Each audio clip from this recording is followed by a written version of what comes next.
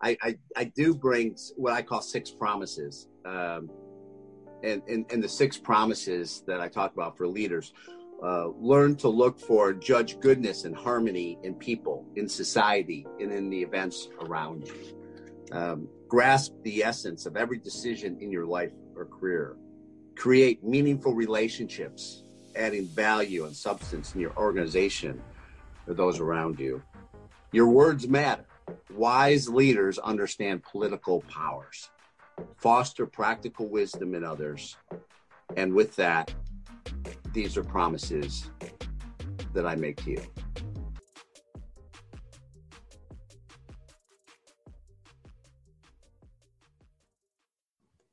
So let me talk to you guys really quickly before the episode begins. If you are growing a brand, if you are owning a business, running a business, if you are anywhere in the entrepreneurial space, you understand that the future is online. The big problem that a lot of brand owners, a lot of business owners, a lot of entrepreneurs, a lot of healthcare entrepreneurs are finding is that they have to be able to figure out a lot of their marketing, right? The sales process. They have to be able to figure out their SEO stuff. They have to be able to figure out a ton of stuff when it comes to online marketing, and they may not have the bandwidth nor the resources to do that. So why am I telling you guys about this today? On January 16th, 2021, it's a Saturday, we are holding a masterclass. Carl and myself are holding a masterclass about online marketing. Now, here's the kicker. We currently run a digital agency firm, and we've seen a lot of success, but we understand that a lot of our clients had to pay top dollar. A lot of people have to pay the top dollar to be able to get a lot of these services, and it may not be available for everybody. So what we decided to do is put together this masterclass where we're literally going to give everything. This is not that 10%. This is not 20% of the information that you need. We're giving you 100% of information, whether it comes to Facebook ads, Google ads, SEO, funnels, sales, being able to make sure that your stuff doesn't get banned, being able to make sure, going through how do things get viral, how do things catch on. We're going to give you all the secrets for the low price. Get this, for the low price of only $297. That's it. Only $297 at the time of this episode. So just because I mentioned that price, even though I know it's going to go up later, but if you are listening to this right now, you can go onto the website and sign up, right? So the website is otcupodcast.com/OMS, right? otcupodcast.com/OMS, or you can click the link down in the show notes below, or you can message us on Instagram to get the link, or you can text us. You can text us at 321-384-6275. That is 321-384-6275. Text the letters OMS, and we'll make sure we get you the link. Listen, you do not want to miss this. This is going to be the event of January. This is going to be the ticket to, your online marketing lessons that you need when you start the new year. Don't let now be the time where you let your business start to falter because you're not catching up with everybody else. The future is online, and so are you. Text us at 321-384-6275. We'll send you the link. Get signed up today. We have a limited amount of seats. When I say limited, I mean limited. Once they're filled, they are filled. So get signed up. We'll see you in there soon. We are not telling you to quit your job. Here at Off the Clock, the Healthcare Entrepreneurs Podcast, we are teaching you exactly how to gain your freedom as a healthcare professional in places that school never taught you. This is OTC University, and class is in session.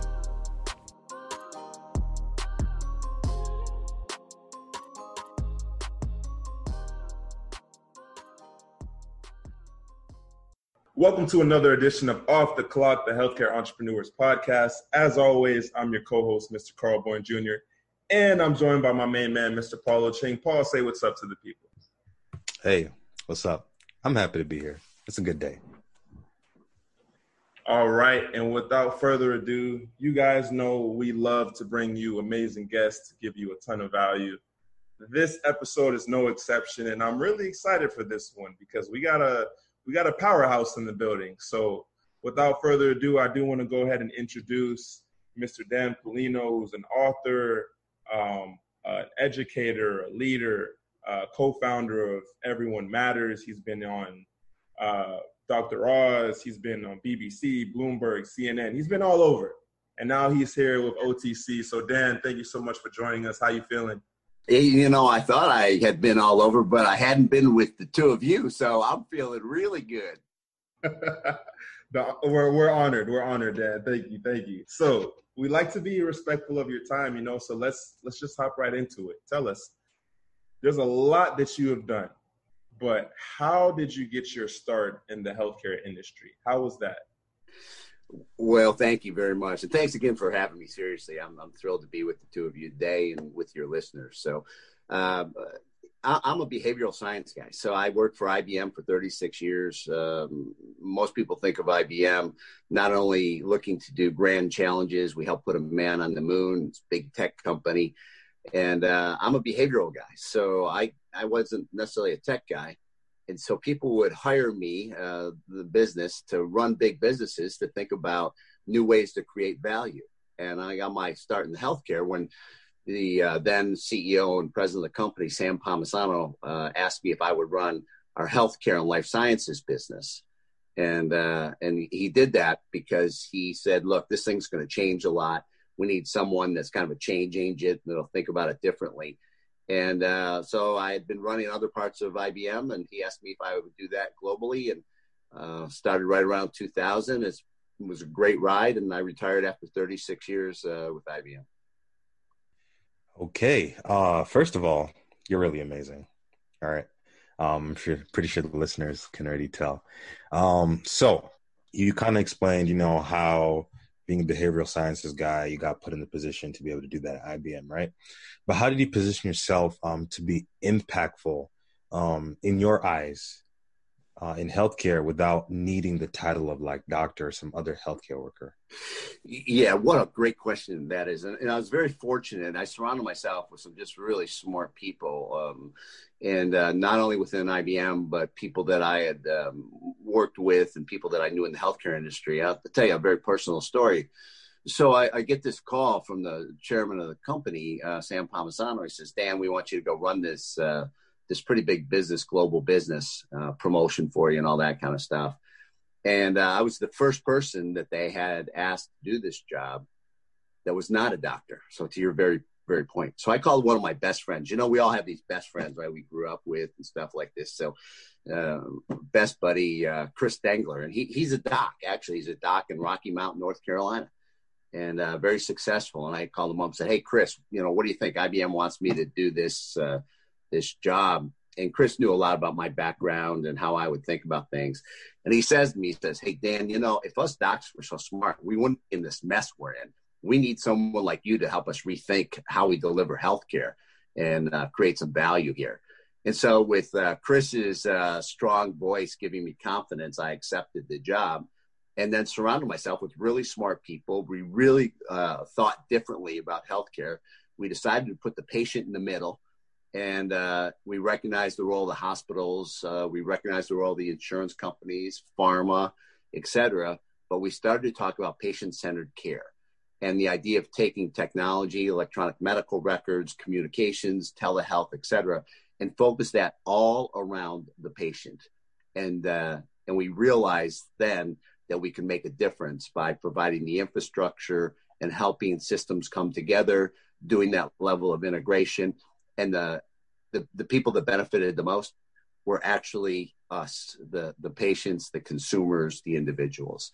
And with that, we kind of changed a lot about healthcare through that. And we talk about that in the book. So Dan, I want to ask you, because you mentioned IBM, you mentioned your history with them, working with them for 36 years. Now, in what ways did your experience working with IBM translate into you being able to then branch off and create your own business and Everyone Matters? Well, first of all, with IBM, you learn to be a systems thinker, a critical thinker. You think about grand challenges, and you have access to world-class people and do different things. And so you have a platform to make a difference. And so when I was having the role that I had, I was speaking to many different groups along the way. And I had a chance to fundamentally think differently about healthcare. And by putting the patient in the middle and having those kind of conversations with people, I kind of earned the right to have the conversation I'm about ready to share with you. And that is when I would speak to people about what we were doing and how we could change healthcare and have that level of change conversation, I would end all of my speeches and conversations with the same thought. And that was, I would ask people, why do we do what we do? Now, when I first asked that questions of people, they would give me the stare of the, I'll say Michigan dairy cow. I usually say Wisconsin dairy cow, but your partner there, he's up in Michigan. But I would get this stare of the dairy cow, and be like, what's this guy talking about? Why do we do what we do? And then I would answer the question. I said, why do we do what we do? Because everyone matters. Because everyone matters. And so it wasn't long after that I would be out and having conversations, and people would invite me to come speak and do some of the work on television, et cetera, to reach different audiences. And I would then ask people the same question. Why do we do what we do? Well, because everyone matters. And when you think about healthcare, that's what we need to do. We need to have a system that takes care of everyone. Everyone matters here. We shouldn't leave anyone behind, and we should not leave healthcare at the doorstep of the emergency room. So we need to move from sick care to well care. We need to be able to ensure that everyone, whether above or below the poverty level, no matter what their age level is, that everyone should have access to care. And we should have a system that does. And when we looked at the best performing systems around the world, we saw that they all offered care, the front door of care. You see, in the U.S., our first dollar of care, we only spend 5 cents on well care, 5%. The countries that perform better with healthcare and provide better healthcare for their citizens, they spend 14 to 20 cents of the first dollar on primary care and well care and the front door of care. And you see, therein lies the challenge, where we have to start educating people and having literacy and having healthcare meet people at the right place, whether it's at a Walmart, whether it's a telehealth, whether it's an urgent care. But we've got to start thinking about how we bring healthcare to the patient, and we help the patient with health literacy, and they can then help their children have a different level of literacy around healthcare than maybe we had from when we were growing up. And so the idea of everyone matters came from this passion and this commitment to make a difference for people, believing that we could make a better system out of what we were doing with healthcare, believing that we could center it around the patient, believing that we could bring that type of care to the front door of care as opposed to the emergency room of care. And out of that came the company, Everyone Matters. We brought out the book, Trusted Healers. And we have a website, everyonemattersonline.com, where you can follow me and see where we're going to be and see what we're talking about. So thank you for that question. But you can see the passion and the commitment and the reason that we created Everyone Matters, especially around healthcare, citizen-based services, and ensuring that everyone has equal opportunity to have access to care. I want to ask you a question that's kind of like a sub-layer to what you just said. And, you mentioned that we need to be able to have those conversations, right? We need to be able to have it to a point where people can go home and be able to dispense that knowledge. But on the flip side, I have to ask, what does that actually look like, right? And I ask it because, growing up, just healthcare as a whole just seemed like this thing where I got sick, went to the doctor, but I had absolutely no idea what was happening, right? And then as we became adults, like, holy crap, got co-pays, all these things that kind of complicate the process. So how do we actually go through the process of having those conversations to be able to start fixing the issues that we're dealing with? Well, let me give you 3 things to think about here. That's a really good question. So first of all, let me share with you the type of care that I believe that we should all look for. And it's the idea of patient-centered care in a medical home, not a home where you live, but the concept that where your data resides, that you have teams that are helping you. So in the past, the situation that you mentioned was sort of like the wild, wild west, where, you'd fill out a clipboard of information. There'd be a knock on the door, somebody come in, you received a prescription, and then the doc or news, they were gone. They were gone, and you didn't continue a relationship there. So it was sort of like a cowboy or a cowgirl riding into town and saying, "Hey, how are you today?" And then, gone. And by the way, they were trying to give you the best care that they could and what they were trying to do. And a lot of that was a challenge of how many people they were seeing and trying to give care. What we're looking for is to follow that same kind of analogy. We are in the race of our life. We are like a NASCAR. We are like a Formula One race car in the race of our life. And what we want is a pit crew made up of RNs and PAs and primary care and specialists that are talking to us. You got to come in and get your physical, time for your mammogram, time for your colonoscopy, time for your flu shot. They know what our comorbidities are. They know our family history. So they're aware of what might be drug-to-drug interactions, et cetera. And that data is in the medical home, in the infrastructure. And these doctors and nurses and these RNs, PAs, they talk to each other. And it's sort of like we are that race car in the race of our life. And they call us in when they need us. If we need to change a tire or go in and have some kind, but we're back out, running that race of our life, of going there towards that finish line and adding value to our families, into our communities, and into the work that we do. And we deserve that. We need that. And that's what we should look for, is that kind of pit crew of healthcare. And that's in a medical home. That's in what we talk about in Trusted Healers. And that concept of having that pit crew wearing the same colors, the colors of your car. And that will help all of us. And that's what I hope people will look for. So that's the kind of care that you want to have. And then we need to make sure that everyone has access to care where they can pay for it. And so there's different ways that we pay for healthcare. And we can talk more about what that looks like and going forward. And then we need to give to the next generation that follows us healthcare literacy. We need to talk to what's your blood pressure, what's your cholesterol, what's your BMI, how you doing with understanding your stress levels, no nicotine. Don't let these kids vape and stuff like that. That's not good stuff. You have to have a primary care doctor. Are you up to date on your flu shot? These are the things that we need to be talking about within our families. And then eating well and looking at mental and behavioral health as well as physical health, and helping all of us and reaching out to the people that we care about and helping them have that type of literacy. So definitely look for the type of care that I'm talking about, where you're in the race of your life.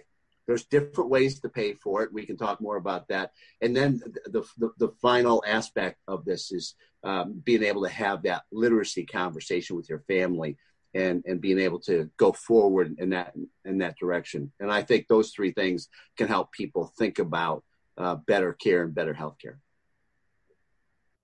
I love that, Dan. I love that for so many reasons, especially because one of the most critical things that I have been learning as I've been going through my schooling in physical therapy is that one of the most powerful things you can do for your patient is be able to give them proper education. And even with my interactions that I've had in the clinic, there are a lot of times when you talk to a patient about what it looks like when you're coming in with, past injuries or pre-existing conditions, other comorbidities, and you kind of break it down to them in a way that they understand how they got up to that point, and they understand what are some of the things they can do to kind of put their health, in their own hands. And so I think that's such a critical thing, because a lot of times, even I'd say some of my professors, one of the things that they try to instill in us is that, yes, you do want to get your patients back to optimal function. Yes, you do want to rehabilitate your patients.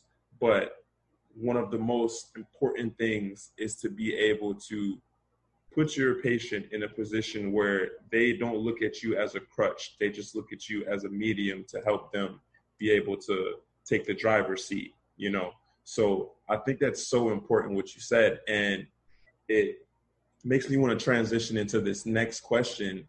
So you've had a lot of success, in the healthcare world and in industry, being able to put out your message and being able to kind of change the way and challenge the way that we should think about the patient care model. And so something that I want to ask you just in regards to healthcare is, what would you say are the three biggest issues that need to be addressed right now? And how do you think we can kind of overcome those? Well, the three things that I would offer to you. The first, we just got done talking about, which is this healthcare literacy piece, which is teaching your family how to eat right, how they're motivated, getting them to move, the physical activity aspect, how they're mentally stimulated as well, and being able to do that. And I believe that there's a calling for us that are of one generation to have that be the gift to the generation that's below us. And what we know is that it takes a while.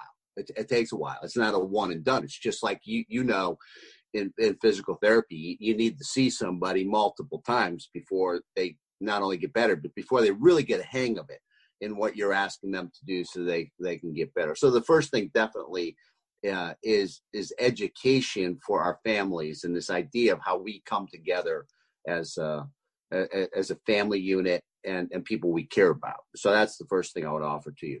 The second, I do believe we have to do a better job as a society of ensuring that everyone gets care on the front door of care as opposed to the emergency room. And we can do things to help here. We can raise the poverty level to ensure that the underserved are not necessarily underserved in healthcare, that they can actually get the right kind of care that they should have.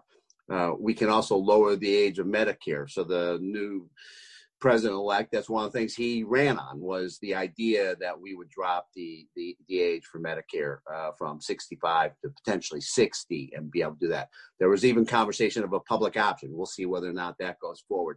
But there's things from a policy side that we can do to ensure that people do get treated the way we want them to be treated, in the role of a primary care, in the role of a medical home. And in the book, we talk about Dr. Paul Grundy, who's the godfather of the medical home, and what he has to say about that and how important that is. And then the last thing that I would offer to you is that we need to have a system of care that's the continuum of care, that you're in a system where the information about you is readily available to all of the caregivers that are going to see you. So, for instance, that if my back's bothering me and I see a back doctor, that information is readily available to you as the PT that's helping me think about that. And that what you asked me to do goes back to the doctor and also goes back to the primary care doctor. And this includes mental and behavioral health issues as well. And with Patrick Kennedy, Congressman Kennedy, who's been the leading advocate around mental and behavioral health, we changed things there. We had the electronic medical record, now have physical and mental information about it. We ensured that people were able to be compensated appropriately from their insurance companies to be able to do that. And the whole idea of checkup from the neck up, and that's what we were doing with Dr. Oz. We were bringing that message of checkup from the neck up and how we go forward and knowing your rights and ensuring that we treat mental and behavioral health the same way we treat physical health. And I think those are the three things that I would offer to you in response to your question and where we can make a difference. You've mentioned a book, and I think it would be a disservice if we did not go into it right now. So in this book that you wrote, what would you say would be the three or the big points in it, right? We talked about it previously, but if you could just kind of break it down for us, what are the... Yeah, let me show you what it looks like. So that's it. It's Trusted Healers is the name of the book, Trusted Healers. And it has three major tenets. Healthcare, and it talks a lot about primary care, questions you should ask your doctor, what we learned from leaders around the world in the best performing healthcare system. It talks about leadership and what does leadership look like, and what we found out, the number of things, but these great leaders that made a difference in healthcare, they started by asking a question. And what a great lesson that is for us as entrepreneurs and people that you're reaching. Start by asking the question. Don't start with the answer, but start by asking a question and see where that takes you. And so we have a strong tenet of leadership. And then this idea about societal change. How long does it really take for something to happen? What should we expect? Oftentimes we expect things to change very quickly. And unfortunately, they don't. They take time. And there's good reason for it. I'll give you one example. 1968, Martin Luther King was shot. 40 years later, Barack Obama is president of the United States. 1928, there was a movie called Wings. It was talked about aviation and flight. And then if you go 40 years later, we put a man on the moon from that. Medicare, Medicaid, that came out in the late 60s, 65, Lyndon Baines Johnson, 40 plus years later. The opioid challenge that we have, we're now about 30, 35 years from when opioids came out. We're now realizing just what they've done and how addictive they've been and the challenges that we face. And so what can we learn from looking at societal change? And one of the things I talk about now is for your listeners, be careful this vaping thing. You know, what have we learned about cigarettes? What have we learned about some of these challenges in our society, including opioids and some of the aspects of heroin and you know, it's just it's a challenge for us. It's a challenge for society because we don't learn and change as quickly as people think we do. And so consequently, I write about that in the book, saying how long does it take? What should you look for? And how do we actually have systemic change? So the book's about healthcare, leadership, and societal change. Dan, harping in on that a little bit more, talking about, because I know you've done some lecturing at Western Kentucky with applied leadership. So for you, what would you say are the essential characteristics that every successful leader needs to have? Yeah, so I think there's a couple things. One, you have to be authentic. You have to be authentic to yourself. I think we all know when someone shows up and maybe we're not sure that their intentions are the same as what we'd like them to be. So your intentions have got to be honorable, right? So you tell me why you believe in what you're doing, and does that passion, does that commitment go forward? And I think all of us would relate to people that have impacted our lives that we follow. They have great passion and compassion for what they're doing, and they're authentic to what that looks like. I would also say that rhetoric matters. I think you have to pay very close attention to what you say and what you write. I would offer this to your listeners. Today, people will be on social media, different types of social media, and they might write something in a moment that they're frustrated with something, or it's maybe not who they are, but they had to write it, or they send a picture out about something. You know, this stuff lives on forever. It isn't just what you say, but it's how you present. You are your brand. You are your brand. And people can see that. And if you want to be a leader, then you need to be above reproach here. You need to be in a position where people search on you. They see what kind of leader you are, because it lives on. And it isn't the moment when you're giving a speech, but it's how it lives on. So I think that's very important, the actual rhetoric. And I think it also is important for how you make decisions and how you build judgments. Do you listen to people? Do you bring in other points of view? Do you synthesize so that you can take something that is confusing and challenging and maybe shows conflict, but you bring hope and aspiration and you lead to a better tomorrow? And if you can do those types of things with the right kind of skill sets, what you're trying to do, of being able to be authentic, be able to have how your language, how you present yourself, your brand matter, and how you bring people together, then you can earn the right to be a leader. And remember, you don't call yourself a leader. Other people call you a leader. Other people will call you a leader. That's a mic drop right there. So how then does that translate, right? Because, you know, with you being a leader and a senior executive at IBM, how did those things translate over to being at a larger company? Because I know a lot of people, they're thinking, okay, I have to protect my brand, right? But they're just starting out, or they're a startup, right? When you get to a level where, you know, the physical presence of an organization is so expansive, right? How do you take those exact same principles and apply them day by day over a group of people who then are looking to you, calling you the leader, ensuring that you continue to lead and guide in a successful manner? So I'm gonna give you a story. So it was Thanksgiving, and family we happened to go out to dinner, which we seldom do. We would have usually Thanksgiving at home, but we went to a restaurant. It was a very nice restaurant, and as it was typical, I was the last person to order. They would go round table. It was a round table that day, and the waiter came over to me, and he had a name tag, and it said Joey. And I looked at him, and he didn't look like a Joey to me. So I just said to him, I said, hey, Joey, huh? And he says, yeah. I said, I don't think your name's Joey. And he looks at me and says, well, you're right. My name's Oscar. I said, Oscar, how long have you been waiting on people on Thanksgiving? Because wouldn't you be with your family? He says, well, 25 years. I said, do you have a family? And Oscar says, yeah, I'm married and I have 2 boys, one good, one not so good. And I said, well, will you celebrate Thanksgiving? And he says to me, he says, yeah, when I get home, it'll be late tonight, but we'll celebrate. I said, Oscar, why do you do this? Why do you do this? And he looks at me and he says, blue skies, blue skies. And I realized what he was talking about. He has blue skies for his kids. He's working on a better tomorrow for his kids. So I wrote that down. I wrote blue skies down on a card that I had, put it in my pocket. Now I'm walking out of the restaurant and he's really close by.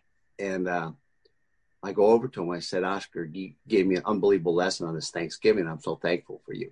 And he looks at me like, what are you talking about? I took out the card and it says blue skies.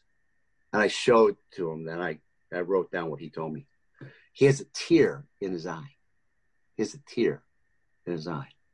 And I then do to myself.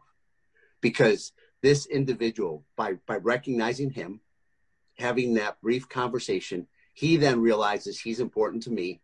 And I realize how important he is to me back. And so no matter who you work for, no matter the size of the company that you're a part of, no matter what your mission is, and mine was a $20 billion business globally, stop and talk to people, ask questions, learn from them, because that is where I believe the most important aspect of who we are. Where is the soul of who you are, what you're trying to do, and how you want to make changes? And if you can do that, people will follow you, and you can start to make the fundamental changes that you believe in as a leader. But don't walk by those people. Don't walk by Oscar. Don't walk by those individuals that are making a difference each and every day, because they will teach you. They will help you be grounded in what you should do. And from there, I believe you can make your greatest contributions. Yeah, that's powerful. And, it's funny how things can come full circle. But, as you were talking about that story, it reminded me of this quote that I saw on social media one day. And essentially it said, I was raised to treat the janitor with the same respect as the CEO, and I think that just meshes so well with that story you just said, because a lot of people do overlook that, and I can testament to that some of the best conversations that I've had are with strangers, so thank you for sharing that. That's very powerful. And that leads me into the next question that I have for you. You mentioned being able to stop and ask questions. Now, in the book, I realized that in Trusted Healers, you had the 6 questions that are essential, when patients go to see their doctors. So yeah. The question that I have for you is, how did you go about comprising those questions? And what was it about those questions that made you say, these, out of all the questions you could ask, these are the most optimal to get the best result? So I hope we're reaching your listeners, and if they buy the book, it's great. But if not, it's on page 268. We actually have 10 questions, And these questions are the questions that when people buy the book, they tear this page out, and when they go see their doctor, they ask them. They're questions like, will your team let me know when screening tests are needed? Will you remind me if I fail to get an appointment? And then you call and make sure that I come in. And I go through these. These are the questions that when we talk to the healthcare systems, the best performing systems, this is what they did. And so we put those into questions. And from that, we put those into the book to say, these are the most important questions that you should ask, because these are the questions that they think are the most important that you should have. So that's what we have. We've got 10 of those questions, and you mentioned 6. I do bring what I call 6 promises. And the 6 promises that I talk about for leaders: learn to look for, judge goodness and harmony in people, in society, and in the events around you. Grasp the essence of every decision in your life or career. Create meaningful relationships, adding value and substance in your organization or those around you. Your words matter. Wise leaders understand political powers. Foster practical wisdom in others. And with that, these are promises that I make to you. I really like that, especially, just having that frank and open and transparent, right? I think, as people kind of read the book, and again, to the listeners, if you do go get it, make sure you go get it, right? But just to have that level of transparency so that people can understand where you're coming from, right? I think that's one of those lost moments, I'll say, where a lot of people just look at healthcare and think to themselves, okay, this is just this transactional thing that's going to occur, and then I'm going to get a bill from some company, months down the road, and they're going to say, like it's 10 grand for 2 hours of healthcare, which is insane. Let me ask you one last question. When it comes to, and this is more of an overall thing, right? And speaking more to the character of what you would consider to be successful and motivational individual in any facet, specifically in healthcare, but it can be in any facet, right? What characteristics do you look for, especially, when looking to, let's say, hire somebody to be in a position? You had the unique opportunity to be in a position where it's like you are the only person that did not have a healthcare degree or certificate, right? So what characteristics do you look for, and what characteristics did you look for when looking to bring people onto your team so that you could be able to enact your vision and make it a reality? Yeah, what a wonderful question. And I actually believe that what I'm about ready to tell you, every great coach that recruits looks for the same thing. I'm of the best performing teams, I think, definitely, and that's a level of sincerity to what the mission is and what we need to do, and so then being authentic to being who you are and what your skill sets are, and then being a team player. So those aspects, and so I was very fortunate to be with great people. So Dan, I wanna ask you something, and this is just for the listeners to get a better idea, of who is Dan. What's really important to you and matters. So you've done a lot, you've accomplished a lot, and you've impacted many people. And so a question that I want to know, just a personal question that I want to ask, when everything's said and done, and you can't give any more, what do you want people to say about you? What do you want the legacy of Dan Polino to be? Well, I do. I hope I made people better. I hope I help people realize their aspirations, their life, liberty, and pursuit of happiness. And if I could make people better, then I feel like I've made a contribution and I've left the world better. And if it's talking to somebody whose name is Oscar, to being able to work with great leaders to develop policy for better healthcare, to going on Dr. Oz to try and reach people that might have mental behavioral health issues and change their life that way, or write a book just to celebrate what the book's about. So thank you for asking me that. Yes. Thank you for sharing that as well. Carl, I think you had a question. I was going to ask, and this is my last question for you, Dan, but I was going to ask, what does, for you, out of everything that you've done so far, what would you say has been your most fulfilling moment? Well, I'm not sure I've had the most fulfilling moment yet. You know, I've had some great experiences, and it hasn't been about me as an individual, but it's been how we fundamentally changed healthcare. And we brought a different thought, this idea of the continuum of care, to center healthcare around patients.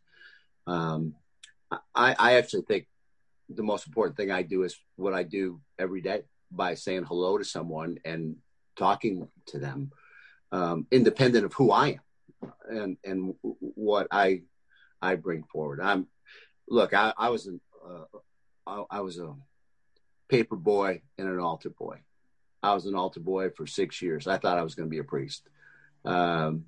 I believe in things that make a difference, you know, and I was taught, just like what you mentioned earlier, you know, you say hello and you talk to everybody. Everybody's important in this thing. Everyone matters. I've believed that ever since I was a little kid.